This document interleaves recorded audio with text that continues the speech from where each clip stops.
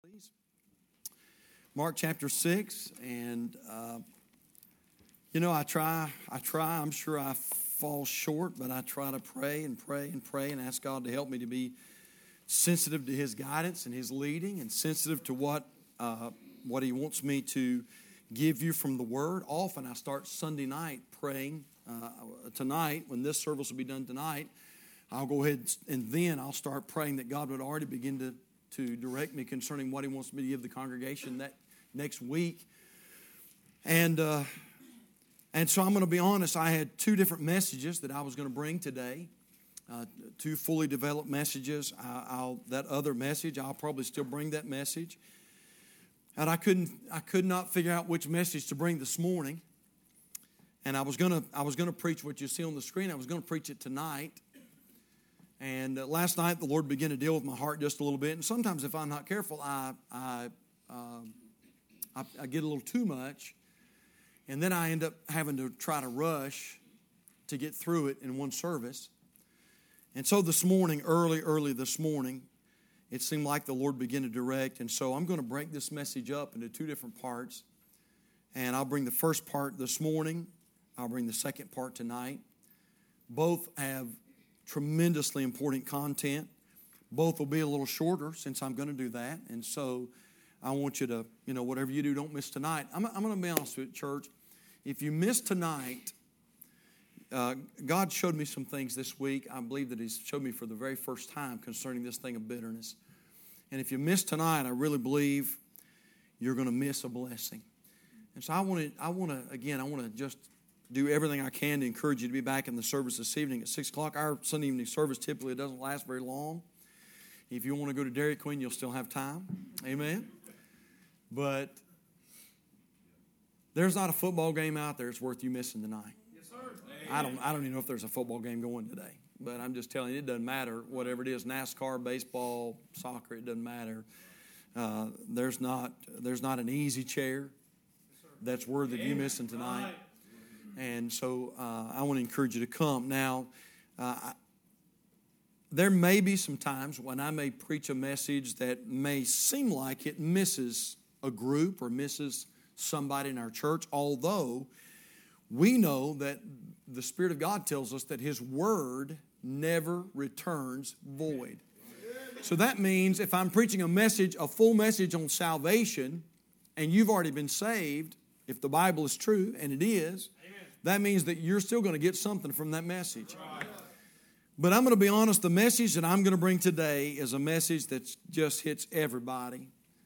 It's not a message, it's a message that there's nobody in here this morning that they don't need, including the guy that's preaching it to you.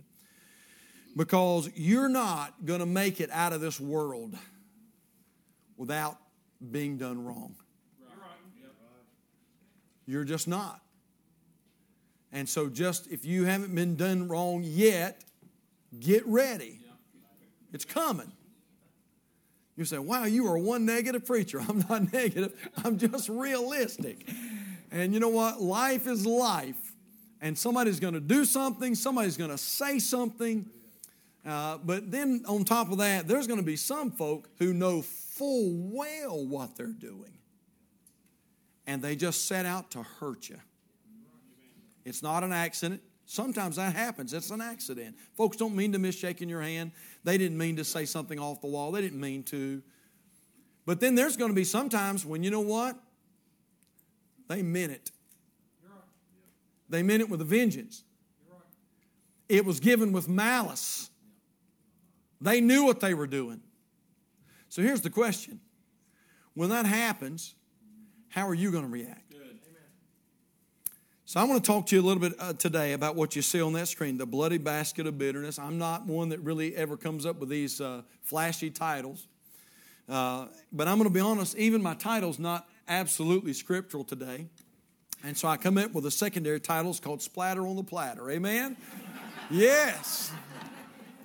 That's about as Joe Arthur as you can get right there. And that second title is probably a little bit more accurate than my first title, but I'm being a little facetious, but the message is so serious, and so I think it's okay if we smile just a little bit before we get into it. I don't think this message is going to preach well, Some messages just preach. I don't think this message is going to preach well. I think this message will teach better than it's going to preach.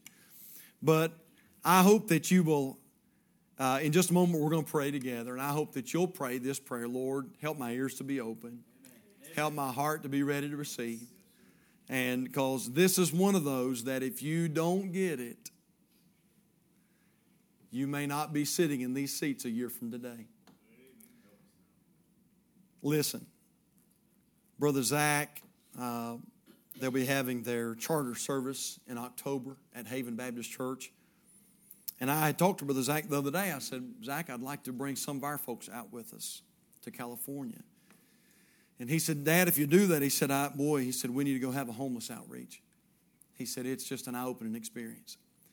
And they did one, I think, a week ago or so. They went down to Los Angeles, and there are 60,000 people in the greater Los Angeles area that have no roof over their head. 60,000.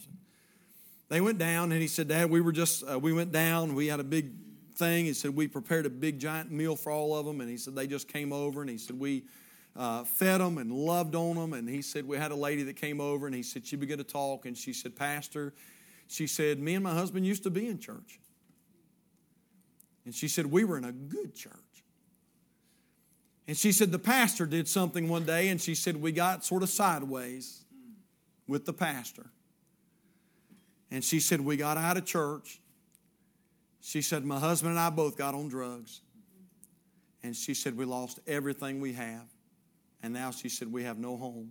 We live on the streets in Los Angeles, which, by the way, is not a good place to live. Now, that's what I'm talking about. You're gonna be done wrong. Your spouse is going to do you wrong. Or your children are going to do you wrong. Or your pastor is going to do you wrong. Or your supervisor is going to do you wrong. Or an employee is going to do you wrong. Somebody is going to do you wrong. Can y'all feel the Holy Spirit already working? So the question is, how are you going to handle it? How are you going to handle that? Now I want you to look at Mark 6 in your Bibles. When you find your place, if you're able to stand comfortably, if you'll stand with us, if you're able. Mark chapter 6, we're going to read a little bit more scripture than we normally would. And so we're going to start in verse number 12. Mark chapter 6, verse number 12. The Bible says, and they went out and preached that men should repent. So the Lord Jesus has sent out his disciples 2 by 2. And they went out and preached that men should repent. And they cast out many devils and anointed with oil many that were sick and healed them. Verse 14, and King Herod heard of him, talking about Jesus. King Herod heard of him, for his name was spread abroad, and he said that John the Baptist was risen from the dead, and therefore mighty works do show forth themselves in him. Now I'll preach another message on this later. I've got a message already. The Lord's given me a message on this. But Herod, when he begins to hear about the Lord Jesus Christ, Herod believes John the Baptist is risen from the dead. And so he's scared to death. Now, very superstitious. And so look at verse 15. Others said that it is Elias or Elijah. And others said that it's a prophet or it's one of the prophets. But when Herod heard thereof, he said, it's John. He said, it's John. John's come back to haunt me. It's John. It's John. Whom I beheaded. He is risen from the dead. For Herod himself had sent forth and laid hold upon John and bound him in prison for Herodias' sake, his brother Philip's wife, for he had married her. For John had said unto Herod, it is not lawful for thee to have thy brother's wife. Therefore Herodias had a quarrel against him and would have killed him, but she could not. For Herod feared John, knowing that he was a just man and a holy, and observed him, and when he heard him, he did many things and heard him gladly.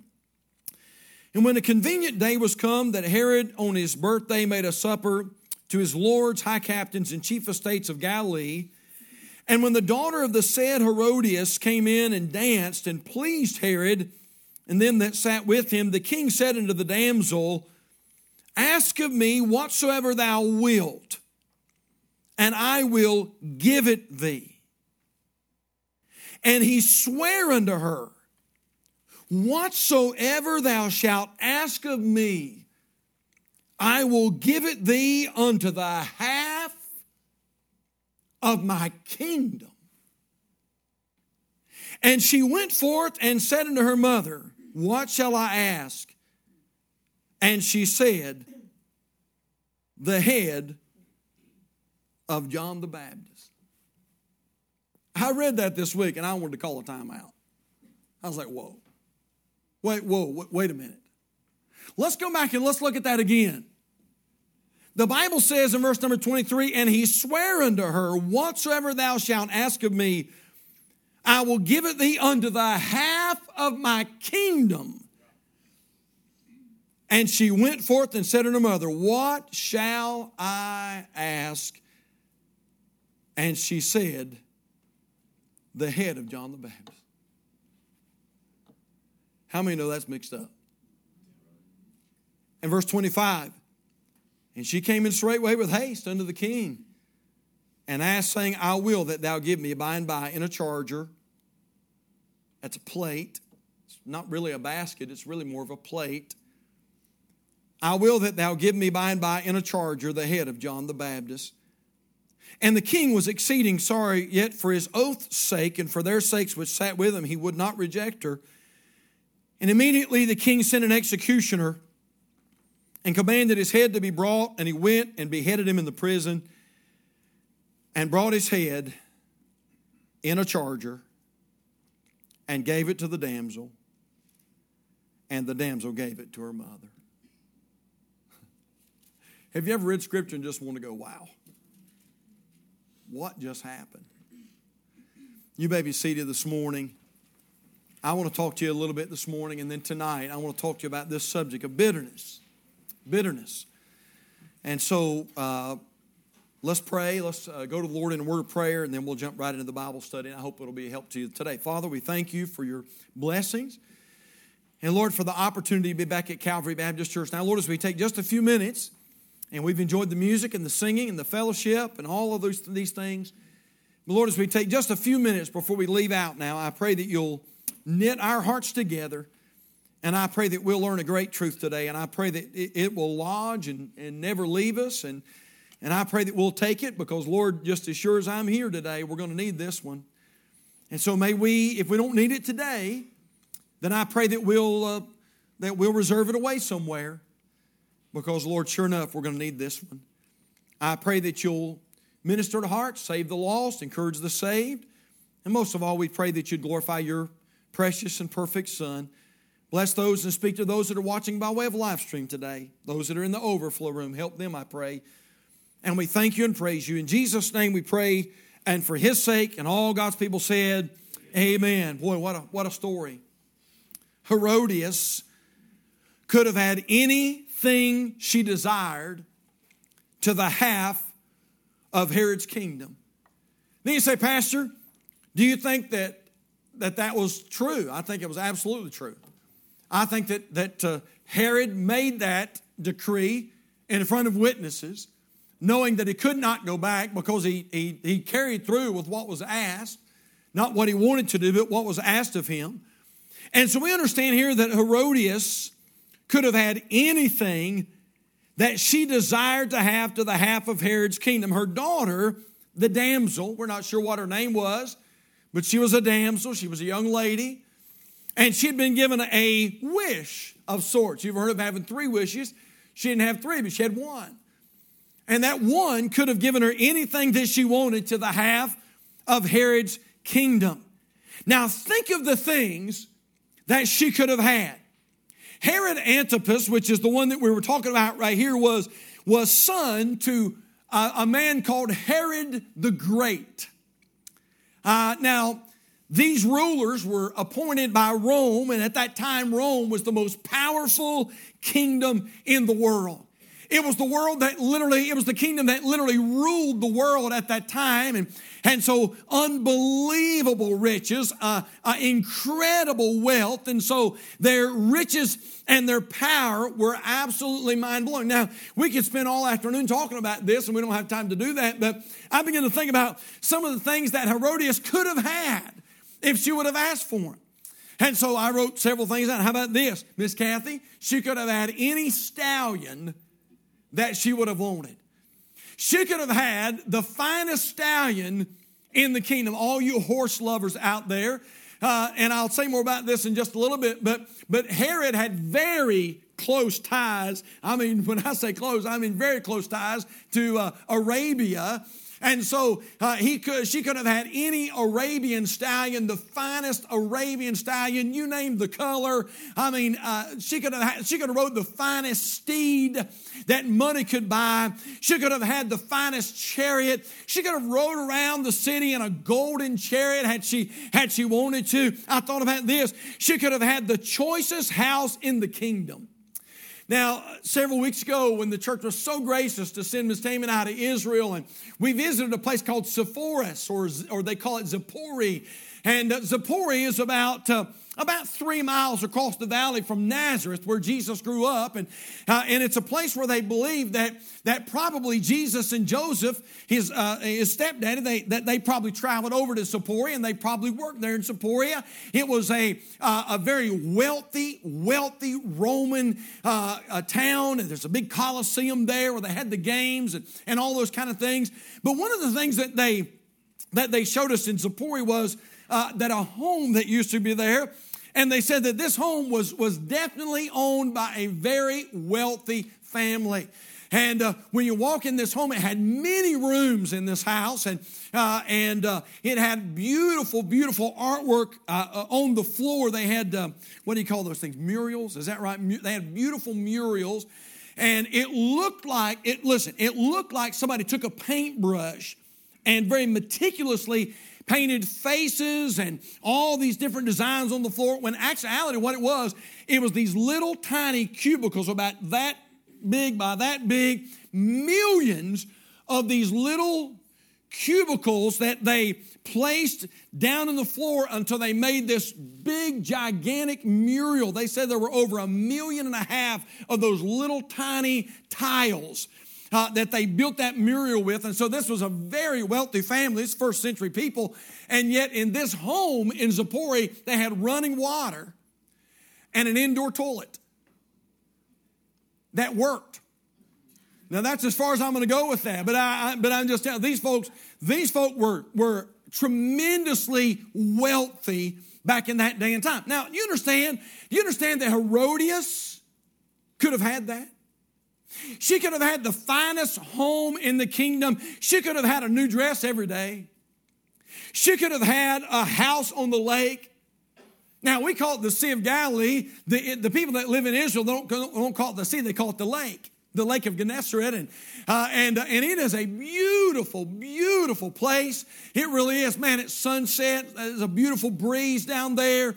And so Herodias could have said, I tell you what, go back and ask him and tell him that we want the finest house on the Sea of Galilee, the Lake of Gennesaret. I mean, we want it perfectly positioned where we can see the sun go down every night. And now here's the thing. He would have given it to her if that's what she would have asked for. She could have had countless servants, and yet she received not stallions, not chariots, not the choicest house, not countless servants, but she received a bloody, gory, decomposing head on a plate. Now, I'm going to be honest with you, Calvary, somebody's going to have to explain that one to me. How in the world can you get so messed up in your mind that when you can have basically anything, a blank check, and yet what you want is somebody's head on a charger? You say, preacher, why was that? And I'll tell you why. Because she was bitter that a prophet called John the Baptist told her and her husband the truth. It's exactly what happened. Now, some of you probably know this and others may not, but as we read this story this morning, it's a very demented story. It really is. Herod was not a reputable man. He was a very despicable man. And just give you a little background behind this story, Herod Antipas that we're reading about this morning is the ruler of the Galilean area. his brother Philip, or sometimes they called him Herod Philip, is the ruler of a place called Caesarea Philippi. And we, again, thank the Lord we had the opportunity to visit Caesarea Philippi. Caesarea Philippi was that place where Jesus talked about the gates of hell shall not prevail against the church. It was a place where there was many forms of pagan worship and false gods, and they worshiped the god Pan, and they worshiped the god Aphrodite, I think, and all these other many gods they worshiped there in Caesarea Philippi. And it's up, the Sea of Galilee is here, and Caesarea Philippi would be way up north in Israel, a place called the Golan Heights up there, and that's where Philip was the ruler of Caesarea Philippi. Now, get the story here. Herodias, who is Herodias? Herodias is their niece. She's the niece of Herod Antipas and the niece of Herod Philip. And yet these men are so demented that Herod Philip takes his niece as his wife. Now that's already messed up. Can I at least get a little bit of an amen right there? That's marrying pretty close, you know. And so but the story goes south from there. So Herod Philip has married his niece Herodias, but then he has a brother, Herod Antipas, who has more power than he has and who rules the Galilean area there. And I'm guessing they're together, they're having some time together, and Herod Antipas gets to looking at Herod Philip's wife. By the way, also his niece. And so he's so demented and so worthless and so lustful that he, having more power than his brother, said, you know what, by the way, I want your wife. And so Herod Antipas takes Herodias. He divorces his own wife. We'll get into that later tonight. He divorces his own wife and takes Herodias as his wife. And I just got to say this. Boy, I bet their Christmases were something.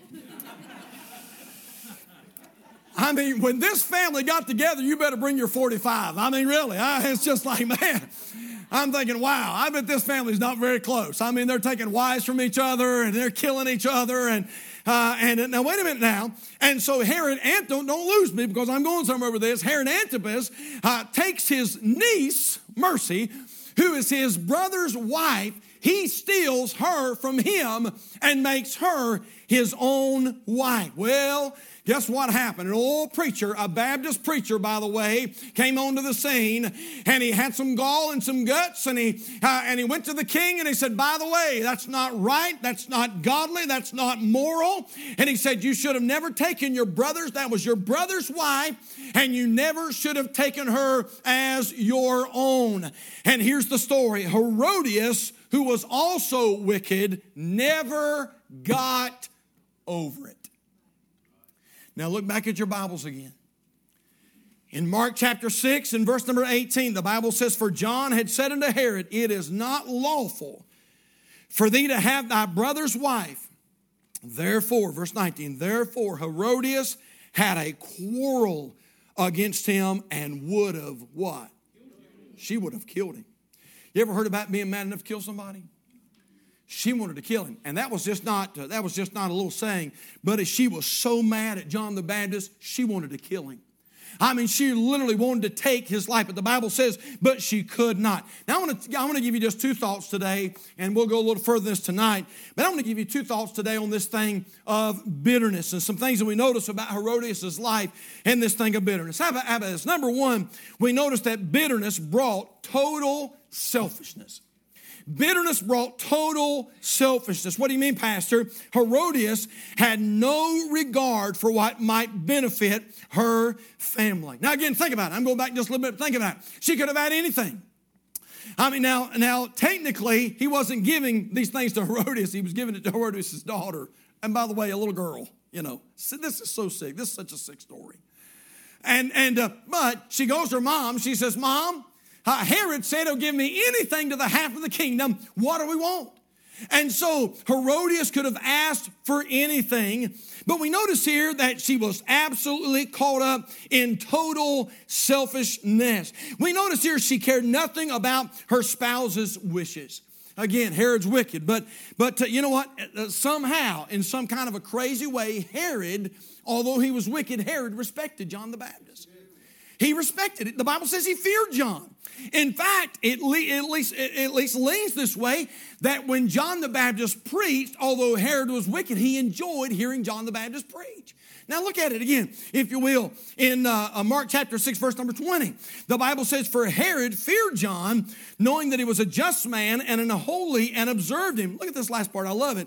He said, and when he heard him, he, talking about John, he did many things and heard him gladly. I looked that up, and it just means to do things large. And so evidently when John the Baptist preached, he preached large. He was very animated maybe in his preaching. Or maybe John stood up and said, hey, we're going to have a huge, gigantic, colossal, stupendous, incredible day. And the Bible says that Herod, he sort of enjoyed that. He enjoyed John, seeing John speak and seeing John preach. And he knew that John was a moral man. And so he didn't mind putting John in prison, but he didn't want to do away with him.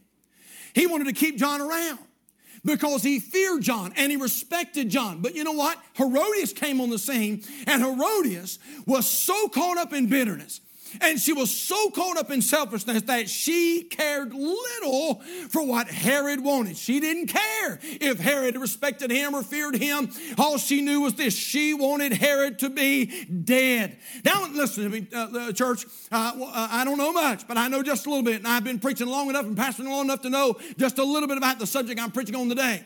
And if you don't watch what you're doing, bitterness will destroy your life. And it'll make you get to the place where you don't care about anything and you don't care about anybody, including your husband or including your wife or including your children. I mean, you become so self-centered in your bitterness that you don't care about anybody. Now, how many times have we seen it at Calvary Baptist Church? I'm thinking right now of a family who came to this church and God began to change their life. I'm telling you, I'm talking about a sweet family. Man, a sweet family. If they called me today, I'd go try to help them.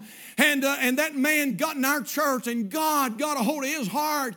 And God began to do a work of grace in his life. And I remember him coming to me and said, preacher, I think maybe God's calling me to preach. And man, he was so fired up and excited about serving. And he said, preacher, I want to help on a bus ride. Preacher, I want to teach the Sunday school class. Preacher, I want to help with the youth. Preacher, I want to sing in the choir. And this man got involved, but his wife got bitter about something. And she got all bent out of shape. And she said, you know what? I don't want you to go down there anymore. I don't want you to preach. I don't want you to teach. I don't want you to leave me. I want you to stay with me. Wait a minute now. And little by little, she began to pull him out. By the way, the kids were doing good. They were growing. They were involved in the youth group, and they were growing. But this mama got selfish, and she pulled him out, and she pulled them out. And I can't tell you how many ways that family exploded. That marriage went crazy. Those kids went off the deep end. Why? I'll tell you why. Because bitterness will make you evolve into total, absolute selfishness. That's why. Herodias did not care what her husband wanted. All she knew is this: I want to get even with John the Baptist. I thought about this. She cared nothing about her daughter's wishes. Now, Herodias, you know who's the victim in this story?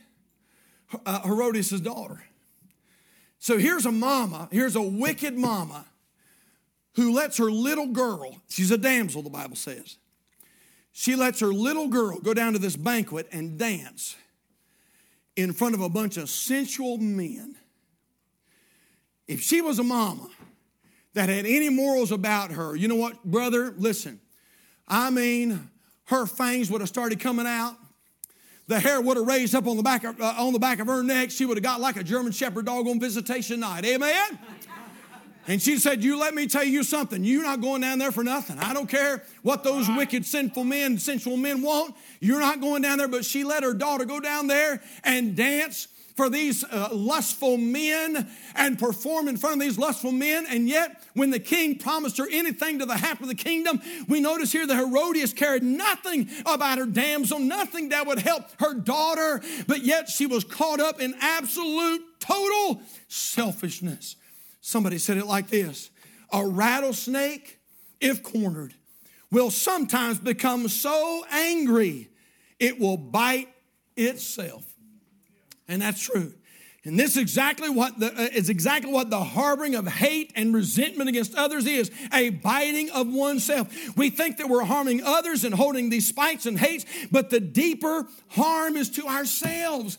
And yet we're mad at somebody or carrying a grudge against somebody, and yet they're home sleeping and we're up pacing the floor. And I'm just telling you, church, listen, if you're not careful, bitterness will take you into absolute, total selfishness. But we notice something else. Not only that total selfishness, but number two, we notice that bitterness brought tunnel vision. It brought tunnel vision. Getting back at John the Baptist was literally what consumed Herodias. Evidently, what she thought about day and night. I don't care what Herod wants. I don't care what my daughter wants. I don't care about a house. I don't care about a stallion. I don't care about the choicest house. All I know is this: I want to get back at that man of God. If it's the last thing I do, I'll get his head on a plate. I'll get his head on a charger. And bitterness brought tunnel vision. Now, some of you don't know what I'm talking about. But years ago, back when the horse and the buggy was more prominent back years ago, they used to put something on the horse's head called blinders. Blinders. And it would keep that horse from having peripheral vision. And so he's not as easily spooked. Couldn't see things to the side. Those blinders made him focus on the way in front of him. And you know what? There's a lot of Christians down through the years who've gotten bitter about something. Somebody said something. Somebody did something. Somebody mistreated them. Somebody cheated them. Well, you say, preacher, they cheated me. They may have. But you know the best thing you can do? Just forgive and forget. You say, yeah, but they cheated me out of a bunch of money. Listen, and if you stay bitter about it, you're going to be the worst for it all. And you might as well you say, preacher, you just don't know this preacher, several years ago, he just hurt me and he hurt our family, and he may have. And I'm not saying what he done was right, but I'm just saying this: if you allow bitterness to creep up in your spirit, it's going to destroy you. It's going to destroy your family. It's going to destroy your home, because bitterness always does. And bitterness causes tunnel vision. I thought about a man by the name of King Saul. King Saul. The Bible says that little David had killed Goliath. You know the story. The Bible says that Saul has promoted David and his army. And one day they're out riding, and as they ride into the town, the Bible says the women are singing a song. And it says Saul has slain his thousands. And Saul said, that's got a nice ring to it. I like that verse. Saul has slain his thousands. But then they got to that next verse. And David, his tens of thousands. And the Bible says in 1 Samuel chapter 18, verse 9, and Saul eyed David from that day and forward. You know what happened that day, church? King Saul got tunnel vision. By the way, he did. Read it. Did you know that everything after that day became secondary? Yes, sir. Jonathan died a premature death. That was his son. By the way, it's King Saul's fault. Did you know that the whole kingdom of Israel became secondary? Did you know there were times when King Saul should have been there taking care of the kingdom, and yet he was out chasing David? You know why? Because he got tunnel vision. And everything else, you know what, just dissolved and disappeared to the side, because all he could think about was that bitterness that he had against King David, or against David. I found this story this week. Somebody said it like this. One day, two monks were walking through the countryside. They were on their way to another village to help bring in the crops. As they walked, they spied an old woman sitting at the edge of the river. She was upset because there was no bridge, and she could not get across on her own. The first monk kindly offered, we'll carry you across if you'd like. Thank you, she said gratefully, accepting their help. So the two men joined hands, lifted her between them, and carried her across the river. When they got to the other side, they set her down, and she went on her way. After they had walked another mile or so, the second monk began to complain. Look at my clothes, he said. They are filthy from carrying that woman across the river. And my back still hurts from lifting her. I can feel it getting stiff. The first monk just smiled, nodded his head, A few more miles up the road, the second monk griped again. My back is hurting me so badly. And it's all because we had to carry that silly woman across the river. I cannot go any further because of the pain. The first monk looked down at his partner, now lying on the ground moaning. Have you wondered why I'm not complaining, he asked. Your back hurts because you are still carrying the woman. But I set her down 5 miles ago. Did you know that there are people walking into Bible-believing churches all over America today who have no joy? Their smile is gone. Their contentment is gone. They're having problems in their family. Their marriage is going awry. Their kids are getting rebellious. Can I tell you why? Because they're still carrying around that person of bitterness. Well, you don't understand, preacher. You don't understand what they did. You don't understand what somebody said. You don't understand what somebody did to me at work. You don't understand how much they cheated me out of. And this is all I'm saying. Today, it's time to set it down. Amen. Just set it down. Well, you say, preacher, if I do that, what's going to happen? God's keeping a record. You just listen, if somebody did you wrong, God is fully capable of taking care of them. He doesn't need your help. He doesn't need my help. God Almighty is keeping a record. But I'm going to tell you what, as long as you harbor that bitterness and that resentment in your heart today, oh, I'm going to tell you what, it's going to make you an ugly person. It's going to ruin you. It's going to destroy you.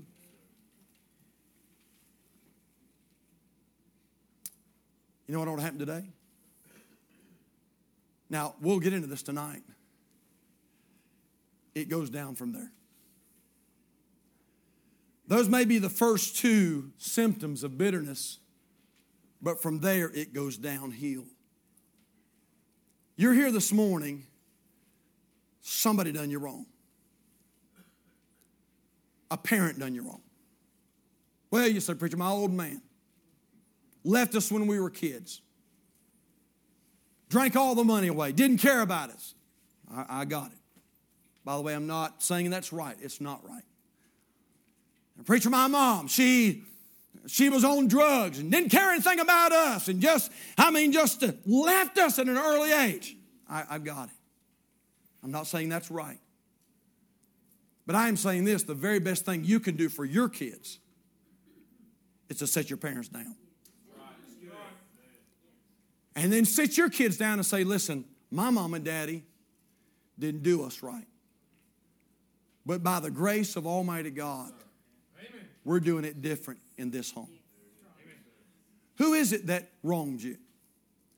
Who is it that while the pastor was preaching today, the Spirit of God was reminding you, the Holy Spirit was giving you that face, and you were thinking, oh yeah, preacher, I know who you're talking about. And listen, today is the day we ought to have some folks that come down around an old-fashioned altar, just find a place somewhere, get on your knees and say, Lord, I'm setting them down today.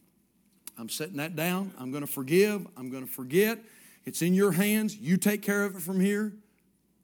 But I'm not going to harbor that unforgiveness and grudge and resentment in my life anymore. Father, we love you.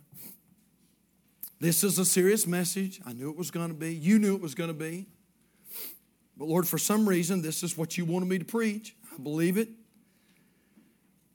God, it's an uncanny story here, this story of Herodias. Lord, when she could have literally had anything her heart desired, and yet she was so full of bitterness and indifference, she had to get even. Father, today I pray during this invitation that maybe you'll help some folks to tiptoe down to this old-fashioned altar and just set down that, whatever it is.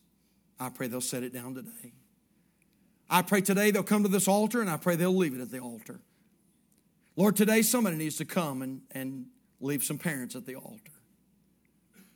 Lord, today somebody needs to come and leave a boss at the altar. Somebody needs to come and leave someone who cheated them out of some money. They need to leave that at the altar and say, Lord, I'm not carrying it around anymore. Today's the day. I'm going home free. Father, I pray that you'd work in this invitation, speak to hearts, save the lost. Teach us truth, I pray, Father. We love you. We thank you. In Jesus' name.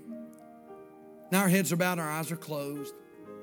I want to ask you to do me a favor all over the house. I'm going to ask you to stand very quickly, if you will, and quietly. And I want to ask a question or two. Then we're going to ask you to come. And some have already come. You're here this morning. You say, Pastor, if I died today, I know beyond a shadow of a doubt that I am saved and I'm on my way to heaven. And if you can honestly say that, would you just slip your hand up right now? Pastor, I know I'm saved. Praise God, that's wonderful. You can lower your hands. Let me ask a second question, though. Is there one anywhere, preacher's right or left, and you'd say, Pastor, if I died today, I'm not 100% sure that I would have a home in heaven, and I want you to remember me in prayer. And right now, you'd slip your hand up really high so I could pray. Yes, sir, I will. I will pray. God bless you. Is there another right now? You'd raise that hand very high. You'd say, Pastor, I could not raise my hand. I'll raise it now. I don't know that I'm saved. Is there another anywhere? You'd slip your hand up. Let me pray for you. Raise it real high. Is there another anywhere? All right. If you're here today and you say, Pastor, I'm not saved, then I want you to come, and we want you to get saved today so bad. But also, if you're here today and you're a child of God,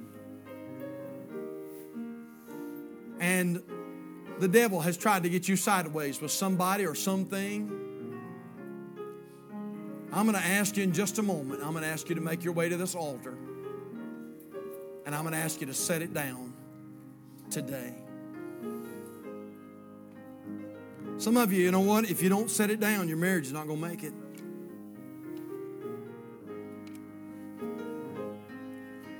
Some young person here today that's got aught in their heart against a mom or dad. Mom and dad did something against you or did something to you, and ever since you've not been right. You've been miffed at them. You ought to come down here today and set it down. So, Father, I pray that you're working the invitation. Lord, it seems that very slowly but surely you're working, speaking to hearts. Father, help us to be so careful about this thing of bitterness. Have your way now in the rest of the invitation. Save the lost and encourage the saved, please. And we thank you so much in Jesus' name. Our heads are bowed. The pianist will play. If you need to come, the altar is wide open today. Why don't you come? Come on down. Set it down today. Come on. Come on, young person. Come on, mom, dad. Come on, employee. Let's set it down. Once and for all, let's set it down. I'm not going to continue to live this way. I'm not going to harbor this unforgiveness and resentment in my heart. I'm not going to do it. What about it? God's working. Would you come? Would you come? I'm going to make my way to the main floor. If you're here and we can help you, if we can pray with you, I want you to come today. While we wait, you come.